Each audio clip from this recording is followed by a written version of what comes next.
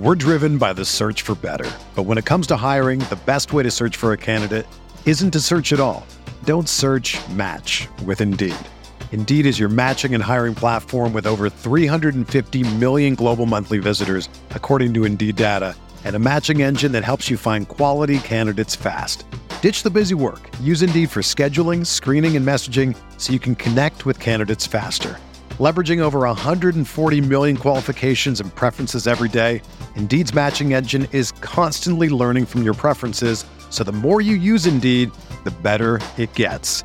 Join more than 3.5 million businesses worldwide that use Indeed to hire great talent fast. And listeners of this show will get a $75 sponsored job credit to get your jobs more visibility at Indeed.com/Blue Wire. Just go to Indeed.com/Blue Wire right now and support our show by saying that you heard about Indeed on this podcast. That's Indeed.com/Blue Wire. Terms and conditions apply. Need to hire? You need Indeed. Burrow fires downfield to Jamar Chase. He's got it. Wow. And takes it all the way. DJ Moore has a pass to the end zone. Jonathan Taylor. Touchdown. Pass is caught. Diggs. Touchdown. Hello everyone, welcome back to RotoViz Overtime on RotoViz Radio, brought to you by Blue Wire. My name is Colin Kelly, and as always I am joined by Sean Siegel. Sean, we had our Monday recap, I guess Sunday your time, Monday my time. I'm still figuring out what we call it. Maybe I'll just call it the Week 4 recap show. It came out early this week for people to get our immediate reactions to most of the NFL games on Sunday, but we will be talking about some of the games we didn't touch on there. We'll be talking a little bit about Monday Night Football, obviously, which no surprise was on Monday night, but we're going to talk through some of the scenarios there. We're going to look ahead to everything else with a rest of season perspective. Sean, another week in the books, 1 month into the season. It is flying by. It's going to be a lot of fun. And I'm looking forward to this particular week because, as I've teased a few times, I've had a few people reach out. I'm heading over to London for this weekend's game with the Packers facing off against the New York Giants. So it'll be an interesting week for me from that perspective. Not every week I get to go to an NFL game. So looking forward to that. But how are you feeling as we approach NFL Week 5? Excited for more football, right? We got to get back going again. Hopefully not have the rain take out a couple of players. Monday Night Football, I think a great way to wrap it up. Obviously not as much if you're a Rams fan, but the San Francisco 49ers played extremely well. That looks like a Super Bowl defense if we've ever seen one. And with Jimmy Garoppolo pulling the trigger, even against the Rams, frankly, well above average defense, the 49ers look pretty good there. One of the things that's kind of interesting here as I go through the strength of schedule streaming tool, we see that both the 49ers and a couple of other high-profile teams like the Minnesota Vikings, the Green Bay Packers, the Cincinnati Bengals have been in the bottom 6 for opponent strength of schedule to this point. And the reason that I bring that up, Brandon Ayuk shut down last night. The 49ers have one of the top 7 remaining schedules. I think that's pretty exciting. This is a time to go out and buy him. He's not going to face that kind of coverage every week. And this offense now with Debo and George Kittle firing on all cylinders, I think those guys individually are going to have some big games. We got the big game from Debo Samuel in this one. 6 catches, 115 yards. He has the 57-yard catch and run touchdown where he sheds tacklers at multiple points. Debo looks like he's going to be the guy who is a first, second round turn value, just like he has been. We don't really know what the team would have looked like with Kyle Pitts. You watch how this defense is playing right now, and you sort of wonder if it'll end up being a blessing in disguise. You hate to say that. You hate to think that. And I think that Trey Lance will come back and eventually be a good starting quarterback for this team.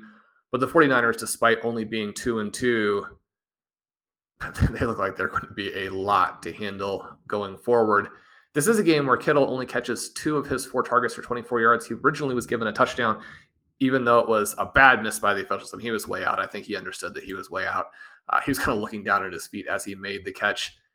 A little bit of a Kyle Pitts-ish game for Kittle here, showing that it can happen to a variety of the top tight ends. Frankly, Darren Waller and George Kittle in part because of the groin injury, all three of those guys, extremely disappointing fantasy performances through the first month. On the flip side of that, we see Tyler Higbee with 10 catches in this game yesterday. Now, because Allen Robinson just can't get anything going, he only catches 2 of his 6 targets. We have Cooper Kupp and Tyler Higbee combining for 24 receptions, 33 targets. Both of them average less than 9 yards per catch as the Rams had to funnel everything underneath. Colin, it's a relief and a good feeling to know that we helped listeners avoid that Allen Robinson landmine. This is one of the reasons why it's important to fade so much of the news, so much of what you hear from team sources, and focus on the analysis. Now, it doesn't mean that there aren't going to be some potential situations where what was coming out of camp was correct, right? One of the things I think is the most frustrating at a lesser importance level, but most frustrating, is how the Denver Broncos are using Albert O through the first month. This has been kind of bizarre. At the time of the Russell Wilson trade, I thought this might work out for both teams. They were going to be unlocking both Noah Fant and Albert O. The reason for the Seahawks to make the trade in part is that you're making a move for a first-round pick, a former first-round pick who has panned out, is a good NFL player, brings elite athleticism and receiving ability to your team. One of the reasons that it makes sense for the Denver Broncos is that you have a guy who might be even more talented lurking behind him, so you have the depth at the position to make that move. Now, in both of these teams' defenses, they have used their peripheral tight ends effectively. The play calling with those tight ends has been interesting. The packages that they've deployed that use a lot of tight ends and use blocking tight ends effectively on some of the other players, especially I think on the Seahawks side, the Broncos look like a team that's sort of in turmoil from a coaching perspective, or at least a team that's still getting its sea legs under it. A lot of strange moves here, not using Javonte Williams enough. Now, I mean, he gets hurt in that game, but it's not something that you can necessarily predict. It's not something where you can say, well, we were trying to call plays suboptimally in order to protect him for the long term. You know that you don't want to overwork the running backs, but the whole point of having them on the team in the first place and trying to win football games with that talent is that you go out and get that done. They weren't doing that. They haven't used Fant. One of the things that has been a little bit of a talking point the last several days is you have the long KJ Hamler catch. They've mentioned getting him more involved, even though they've actually been de-emphasizing him. This is a situation where you have a new coaching staff that doesn't seem to understand the talent that they have. We know they have the high-profile issue with getting the plays out on time. They've been doing a better job with that. Russell Wilson looked better in week 4, even though they actually lose this game to a previously winless Las Vegas Raiders squad. Even though the AFC West has been a disappointing division, and the NFC West as well, a disappointing division, we saw in that Raiders-Broncos game that it's still going to be a battle with those teams. As Justin Herbert gets healthier, we're going to have a 4-way competition there where the Raiders, even though they're 1-3, probably still an above average team. That's going to be tough. And now we watch this game on the NFC West side on Monday night. Obviously the Rams, the Super Bowl defending champions, aren't just going to go away, even though they have some real issues. They can't run the ball. And it's too early probably to say that these are rising teams again, but the Arizona Cardinals have managed to beat 2 of the lesser teams. They were able to at least vanquish the Carolina Panthers. We saw the Seattle Seahawks go out there, and Geno Smith has been one of the biggest surprises and one of the best stories of the 2022 season. That part of the move for Seattle has looked very, very good. Column, our deep superflex best ball teams, many of which are in the FFPC, those teams are looking pretty good. Have a lot of Jared Goff, a lot of Geno Smith. We took a little bit of an aggressive gunslinger approach to some of those leagues. I mean, it's not the way that the Roster Construction Explorer will tell you to do it, but I think if you're going to play so many leagues that have similarities, when you get out there and you're in those Superflex leagues, it is a lot of fun to just switch things up a little bit, do something a little bit different, take some chances. If you can't take some chances in a $35 Superflex Best Ball League, then you probably can't take any chances. Probably can't take any chances. You mentioned the Monday Night Football and some of the repercussions coming out of it. Matthew Stafford obviously goes up against a very good defense in this. I don't think he's looked all that good so far this season. We talked about some of the concerns we had coming into the season from his side. When we look at who's playing then, so we have Cooper Kupp, we have Tyler Higbee that are probably usable on that side. The running backs are still going to get played in Darrell Henderson and Cam Akers, but there's not a great run game there at the moment from either of those guys. And outside of that, it's very hard to trust any of the Rams players when you're starting them. But there was talk, obviously, with Trey Lance, how he would support this offense in the passing game. And unfortunately, with his injury, that means Jimmy Garoppolo is now in there. Garoppolo is doing enough to move this offense. The other player I think who came out of this game looking pretty good was Jeff Wilson Jr., 18 carries for 74 yards and a touchdown. One of those being a very long rush, but he looked pretty electric on that one. George Kittle, I think, is one of the...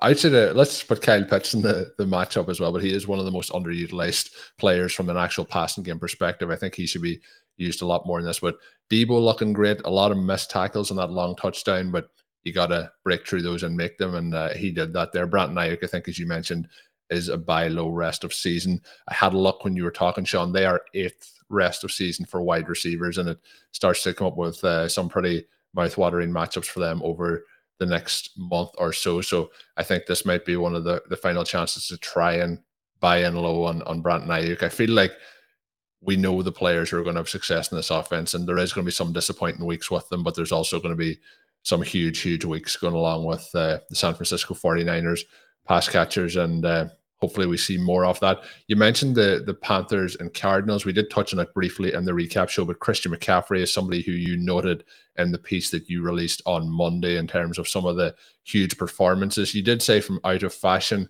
running backs, but he would be one of the fashionable ones that you did mention. Is there some signs that the way they used him in the passing game this week have maybe revitalized some enthusiasm for his usage? And then unfortunately, fortunately, we get as positive news as we could have hoped with Jonathan Taylor that it isn't a long-term injury. They play Thursday Night Football. I wouldn't expect him to go there, but it's not going to be, a rest of season sort of scenario like we do have with Javonte Williams. So Christian McCaffrey now kind of vaults himself potentially into a position back into those top 3 running backs who are healthy at the moment. Yeah, I mean, this is looking a lot like Austin Eckler, Saquon Barkley, and everybody else. Eckler, a lot of issues as well still going forward, but this was a big week for the RotoViz matchup tools. I'd mentioned that we talked a lot about Dave Caban's passing matchup rater on the Saturday episode of Stealing Bananas last week. It was just kind of cool to look through at the big results from week 4 at the running back position. And we have 7 running backs with multiple touchdowns. 5 of those backs came from the best 7 matchups in the strength of schedule streaming tool this week. And the number 1 matchup was the Los Angeles Chargers versus the Houston Texans. Anytime that you can play your guys against the Texans, you're going to want to do that. We had Seattle against Detroit, Detroit against Seattle. Again, that game, shootout and a lot of running back points as well. You have Tennessee with Derrick Henry lighting up the Indianapolis Colts. Christian McCaffrey, his situation, I think, interesting. During his 2019 season, where he averages almost 30 points per game, he also had about 9 targets per game, 8.9, so just below. He had 9 or more targets in 10 of 16 appearances. Consider that's absolutely crazy when you think about the amount of involvement in the passing game. Those are, you're tempted to say those are Cooper Kupp types of numbers, but Cooper Kupp still obviously operating in a different category there. But those are crazy numbers, right? This was his 4th game with 9 or more targets since Matt Rule took over. Obviously, in that situation, he's missed a lot of games during that stretch, but he's still been underutilized. That was one of the bizarre things from week 3. And one of the really concerning things from week 3 is they just pound him into the line over and over and over. That's not getting the value from him. He also had some air yards in this game, which was nice to see. We talk a lot about how his route running is really second to none. If you're just dropping the ball off to him on screens, you're not really using him effectively. So to have him score near the end of the game, that part was really cool. It was really cool that it's this spinning touchdown between defenders where Baker Mayfield actually does get the ball in there. McCaffrey goes up and makes the play in double coverage. That part of it cool, but that it was a downfield target, a real route. All of those things, very, very promising. If nothing else, you think that maybe the different types of criticism, and maybe it's not even criticism, just the awareness that, look, we got to use this guy a little bit more effectively as opposed to using him in a way that's going to get him hurt. This was a positive game from that perspective. I think that the big picture trends are still pretty negative, right? They didn't move the ball very well. They were humiliated by an Arizona Cardinals team, which frankly is probably not particularly good. The Panthers running back matchups through the rest of the year are still in the bottom 10. That part of it you don't like to see. And that kind of brings us back a little bit to, is there an exploitable opportunity from this Monday night game where unfortunately the Rams don't appear set on a running back? They give 8 carries to Cam Akers and he only gains 13 yards. That's not the type of urgency that they've been asking to see from him. And you say urgency, I mean, there's only so much a player can do, right? Unless you are a Jonathan Taylor or a Christian McCaffrey.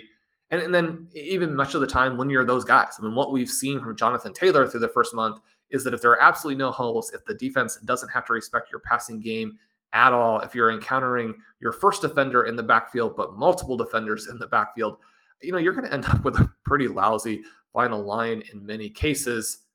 That's what the Rams backs were dealing with in this game. But when you have 15 carries and you combine for 40 yards, you're going to keep shuffling guys in and out, hoping for a spark. But the main thing is just your entire offense has to play a lot better. I mean, Darrell Henderson looks like he has been de-emphasized, and yet he does still come out ahead in this game because he does catch 3 of his 4 targets. Now those only go for 12 yards. There was just no room to run for anybody at any time in this game. It was one of the most complete and dominating defensive performances you'll ever see, including a pick 6. But because you have an offense that is run by Sean McVay, and again, it's his genius in many ways that led them to the championship last year. When you have a well above average quarterback like Matthew Stafford, who has unlocked Cooper Kupp, when you have a Cooper Kupp, you're thinking, I mean, Cam Akers is somebody that we want to buy low on, and yet you go and look at the matchups and they rank dead last rest of season. There are other things involved than just purely matchups. And we know that the strength of defensive ability can shift quite a lot with injuries. As the season goes forward, they can shift quite a lot based on how they want to play individual opponents. But when you have the very worst matchups going forward, then you need a number of things to break right to get to even just a neutral type of situation to run against as the season progresses. That part is tough. I think that Akers is probably interesting buy low in Dynasty, but given how difficult the schedule is going to be for so much of the year, you might even wait for a lower point. I mean, he's not going to be free, but he's going to be very inexpensive as we sort of head toward the fantasy playoffs with managers who are competing for titles, needing to get in there and make a move to shore up that part of the roster, just get themselves some running back points.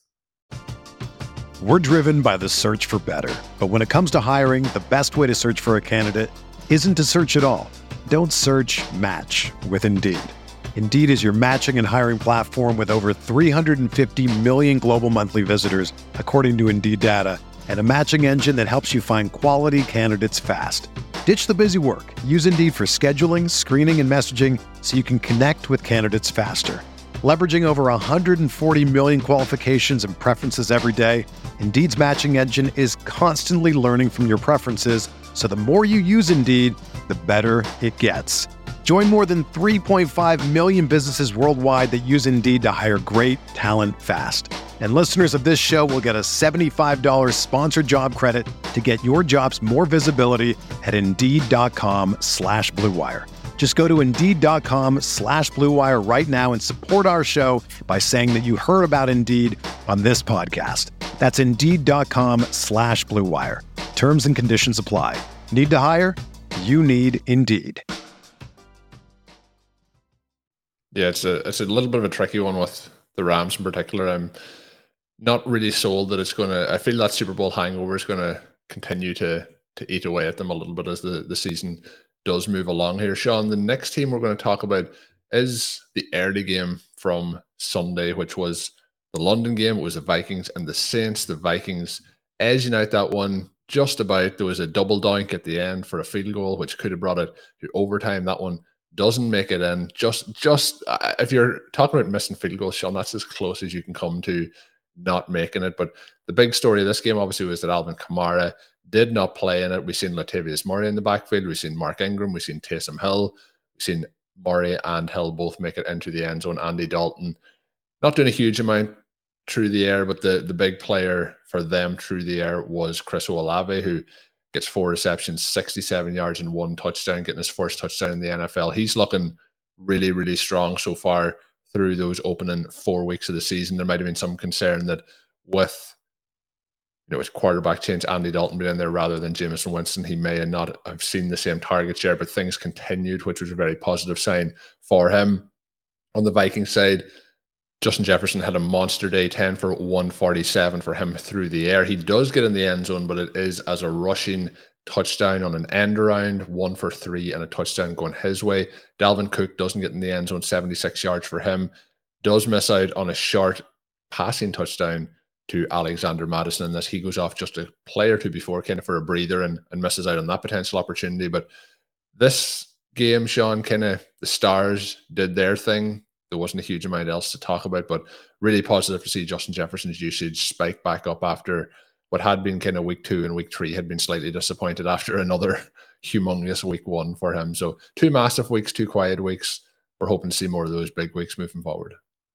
We are. And the contrast here with the 147 yards on 13 targets with where Cooper Kupp was and everything underneath, an interesting one. Both of these guys can get down the field. Obviously, Jefferson's going to have more of those opportunities and still probably end up with the high target numbers. You love to see him involved with this rushing score down by the goal line. It's just another way that you can boost those fantasy totals. If you take away that touchdown, it's a good, not great game. You add that touchdown in and he gets the 30 points, and that is a week winner for you. This one also could have been a lot bigger because he is missed wide open in the end zone by Kirk Cousins in this game. Kirk Cousins is just one of those guys where it's so tricky to watch him play and know what to think because he makes a ton of throws with great anticipation. He has a deep sideline pass where he beats Marshawn Lattimore off the line, and that ball is dropped in there almost like a handoff, 20, 30 yards down the field,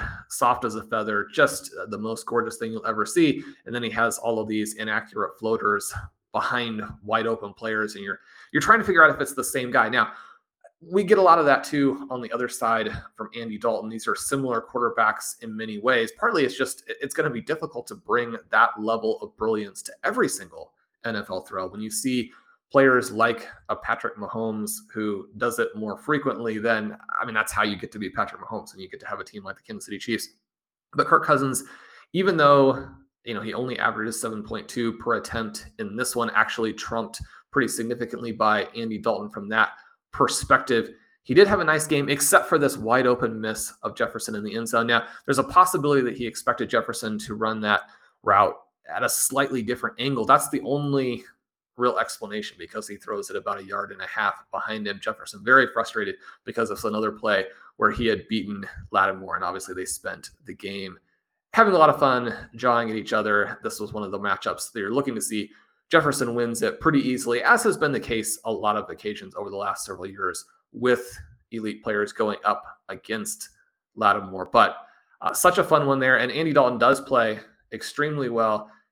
At one point in this one, down toward the end, he was 19 for 23. He does throw 4 more incompletions late as they're battling to get into field goal range. You mentioned the double doink at the end. That was kind of a heartbreaker. This was a big game for Will Lutz, who had knocked down a 60-yarder. And so that's on a 61-yard field goal. He had knocked down a 60-yarder on the previous possession. And the other little note with Chris Olave, I had sort of assumed until I had a chance to watch this game that the 467-1, a lot of that came late as they were down by a pretty decent margin in this game. But it didn't. It came early. And so that part of it, either way, it's a positive. But when you're not getting those yards in garbage time, when you're getting them as the game just develops naturally, that I think a plus. He is the guy who puts the team on his back, at least to an extent here with Michael Thomas out. Yes, they do have Jarvis Landry, but things are going in the wrong direction fast for him He catches both of his targets, but for only 7 yards. That 3.5 average is maybe an unfortunate harkening back to the days and the criticism of him and the minuscule ADOT. This was a fun one. These two teams looked good. I think this team actually looks a little bit better with Andy Dalton, especially if they had Alvin Kamara, if they had Michael Thomas. I'd like to see him play here. I think he probably gives them a little bit better chance to win than Jameis Winston, who has a little bit more of the all or nothing approach, throws all of those interceptions, which hurt the team at the same time. But then again, I'm not exactly unbiased. I've been a long-term mild Andy Dalton fan. I think if I say that I'm a mild Andy Dalton fan, listeners will know that I mean that he probably is usually in that 29th to 32nd best NFL quarterback. Doesn't mean that he's a top 15 starter. Yeah, so no, it's nice to see Dalton coming in and, unfortunately didn't eke out the result, but he did look pretty good. I thought this was, in terms of games that are in London, who obviously are in that hugely early morning slot for you, Sean, your time zone, but they're usually not that good, I'll say. And this game I thought was really competitive and it was pretty good throughout. Fun stat for people listening and for you, Sean. So far in the NFL London games, how many games have there been where both teams had a winning record? 0.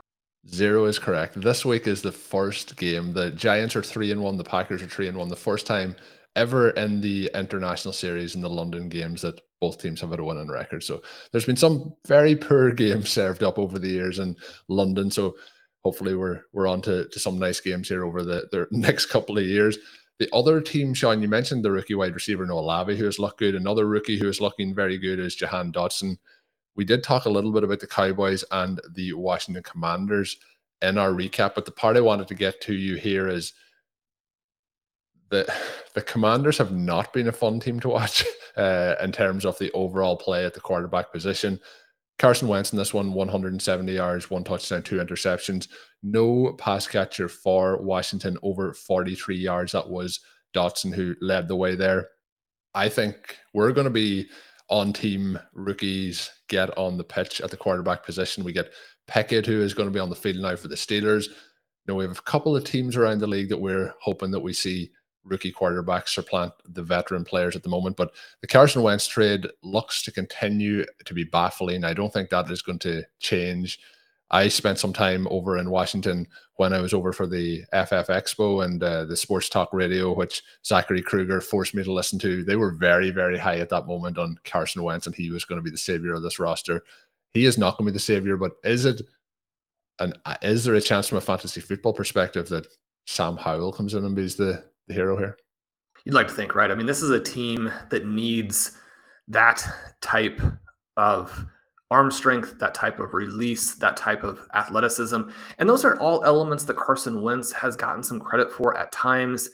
He does have a decent arm, but not a consistently accurate deep arm. Doesn't have the ability to pull the trigger quickly, which, again, with the way that this team is playing overall, you need so many of his passes when he's under any type of pressure just come out like Scud missiles. And you look at someone like a Terry McLaurin, and it's just so frustrating. McLaurin is not somebody that we were on. Again, he was more or less on the do not draft list because, and there should have been other players on that list. I mean, DJ Moore should have stayed on the list.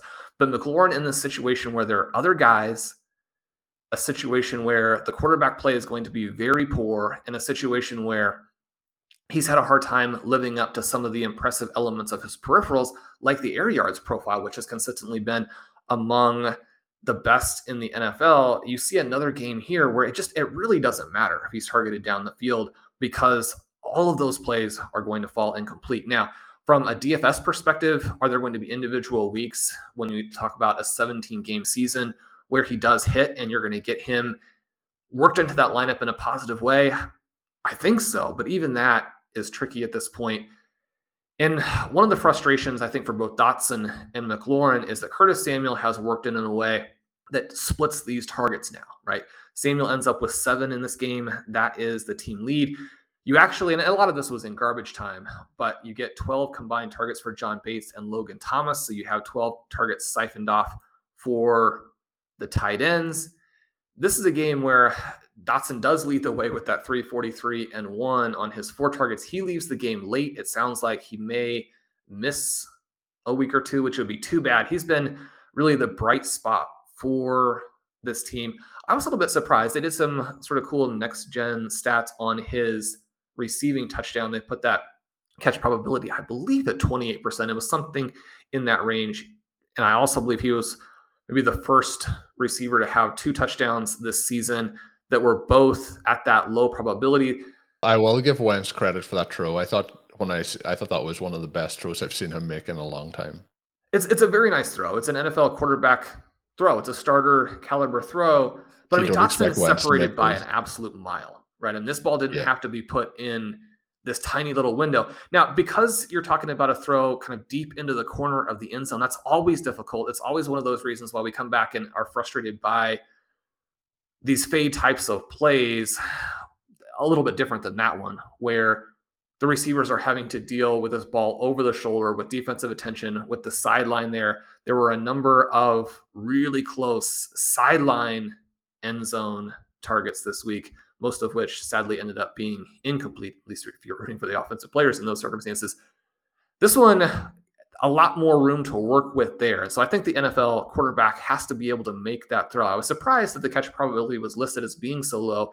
It looked fairly routine with the way that Dotson had separated by so much early. He does then make the nice catch. He's somebody who is outperforming his yardage numbers pretty significantly due to the touchdowns in the early going. But with the route percentage he's had, he's probably underperformed from a yardage perspective.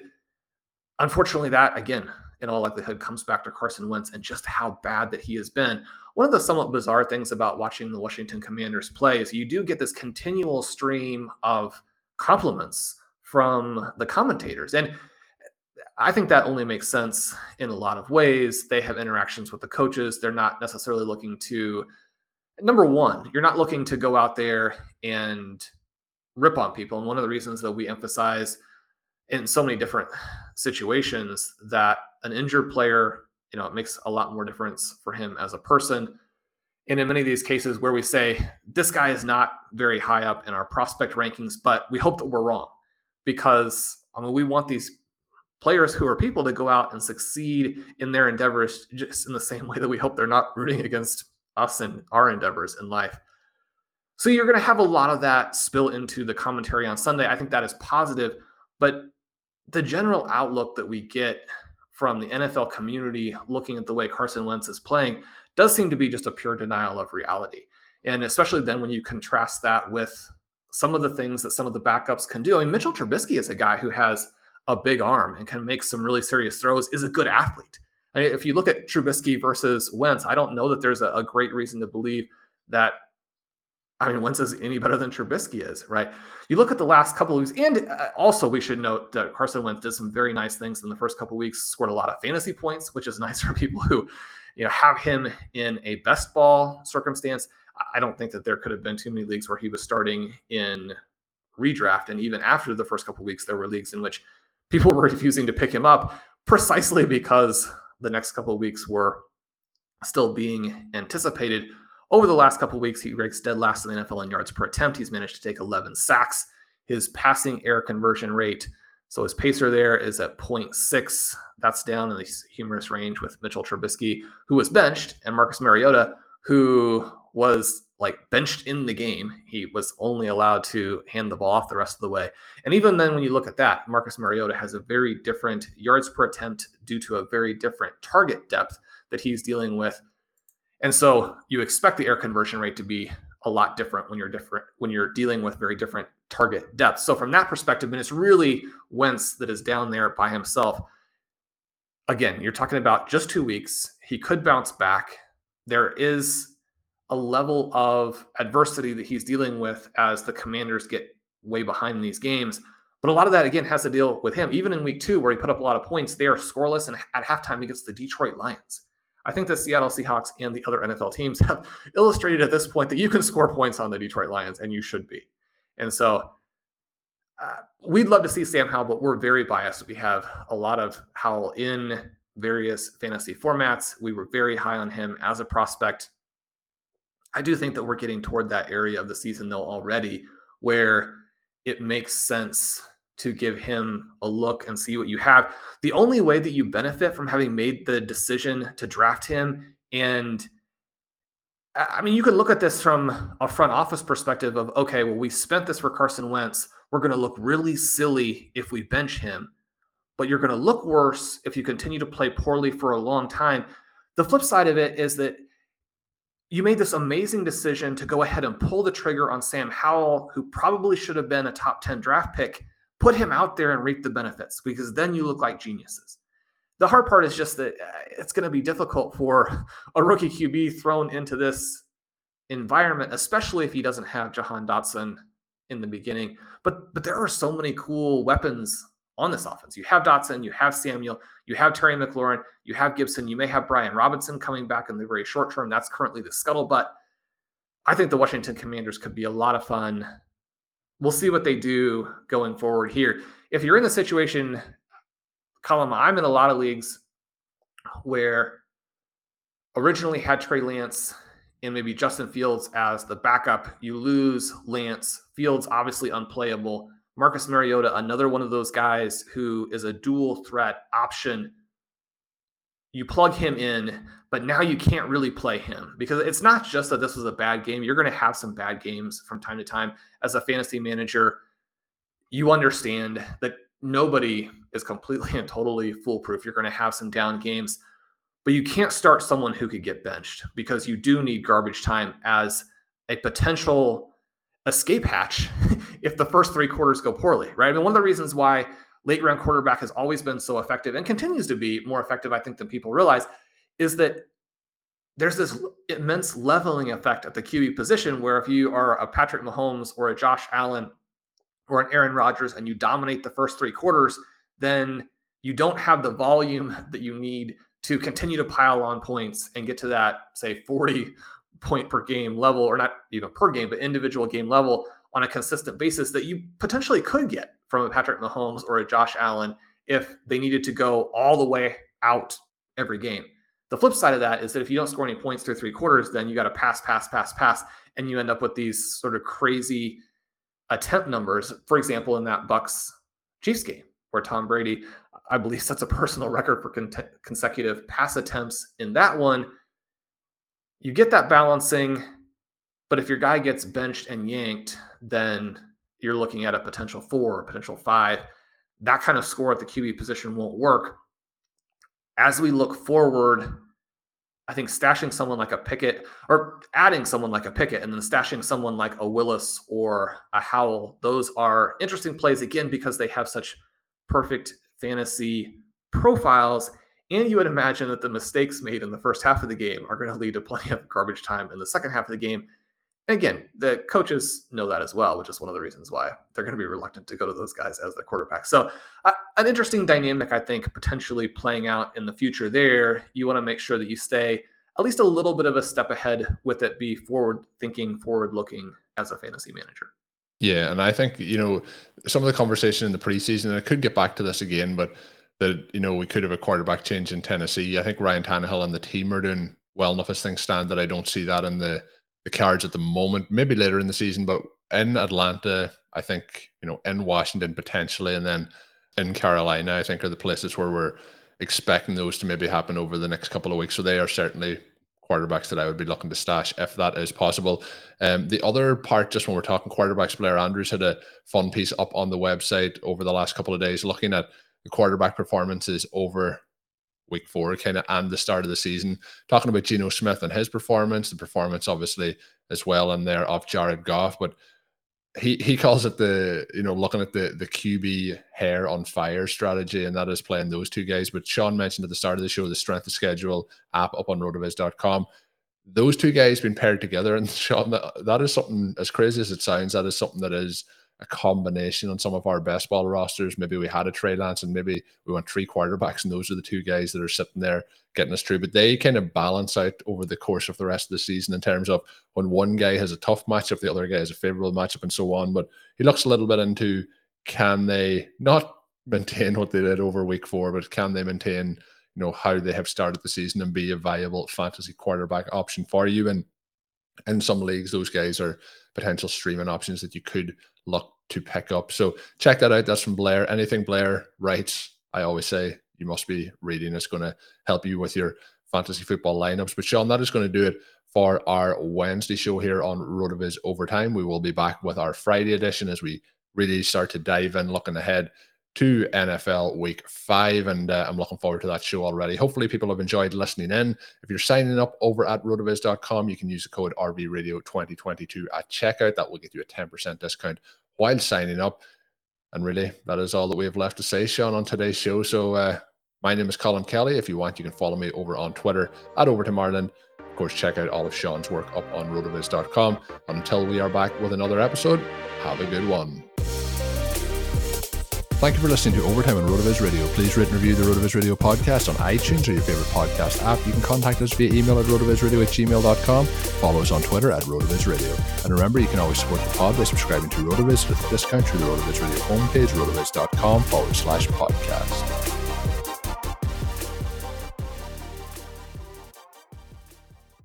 Everyone is talking about magnesium. It's all you hear about. But why? What do we know about magnesium? Well, magnesium is the number one mineral that 75% of Americans are deficient in. If you are a woman over 35, magnesium will help you rediscover balance, energy, and vitality. Magnesium supports more than 300 enzymatic reactions in your body, including those involved in hormonal balance. From functional medicine doctors to mental well-being and female hormone experts, we all know that magnesium is the one mineral to improve all aspects of well-being and health. But which one? Magnesium Breakthrough from Bioptimizers, the trusted choice recommended by leading experts with 7 best-absorbed forms of magnesium to ensure your body receives the support it needs for overall well-being. Go to bioptimizers.com/balance today and use code BALANCE10 for 10% off. Support your journey to wellness at bioptimizers.com/balance. Magnesium Breakthrough from Bioptimizers, your foundation to optimal health and vitality.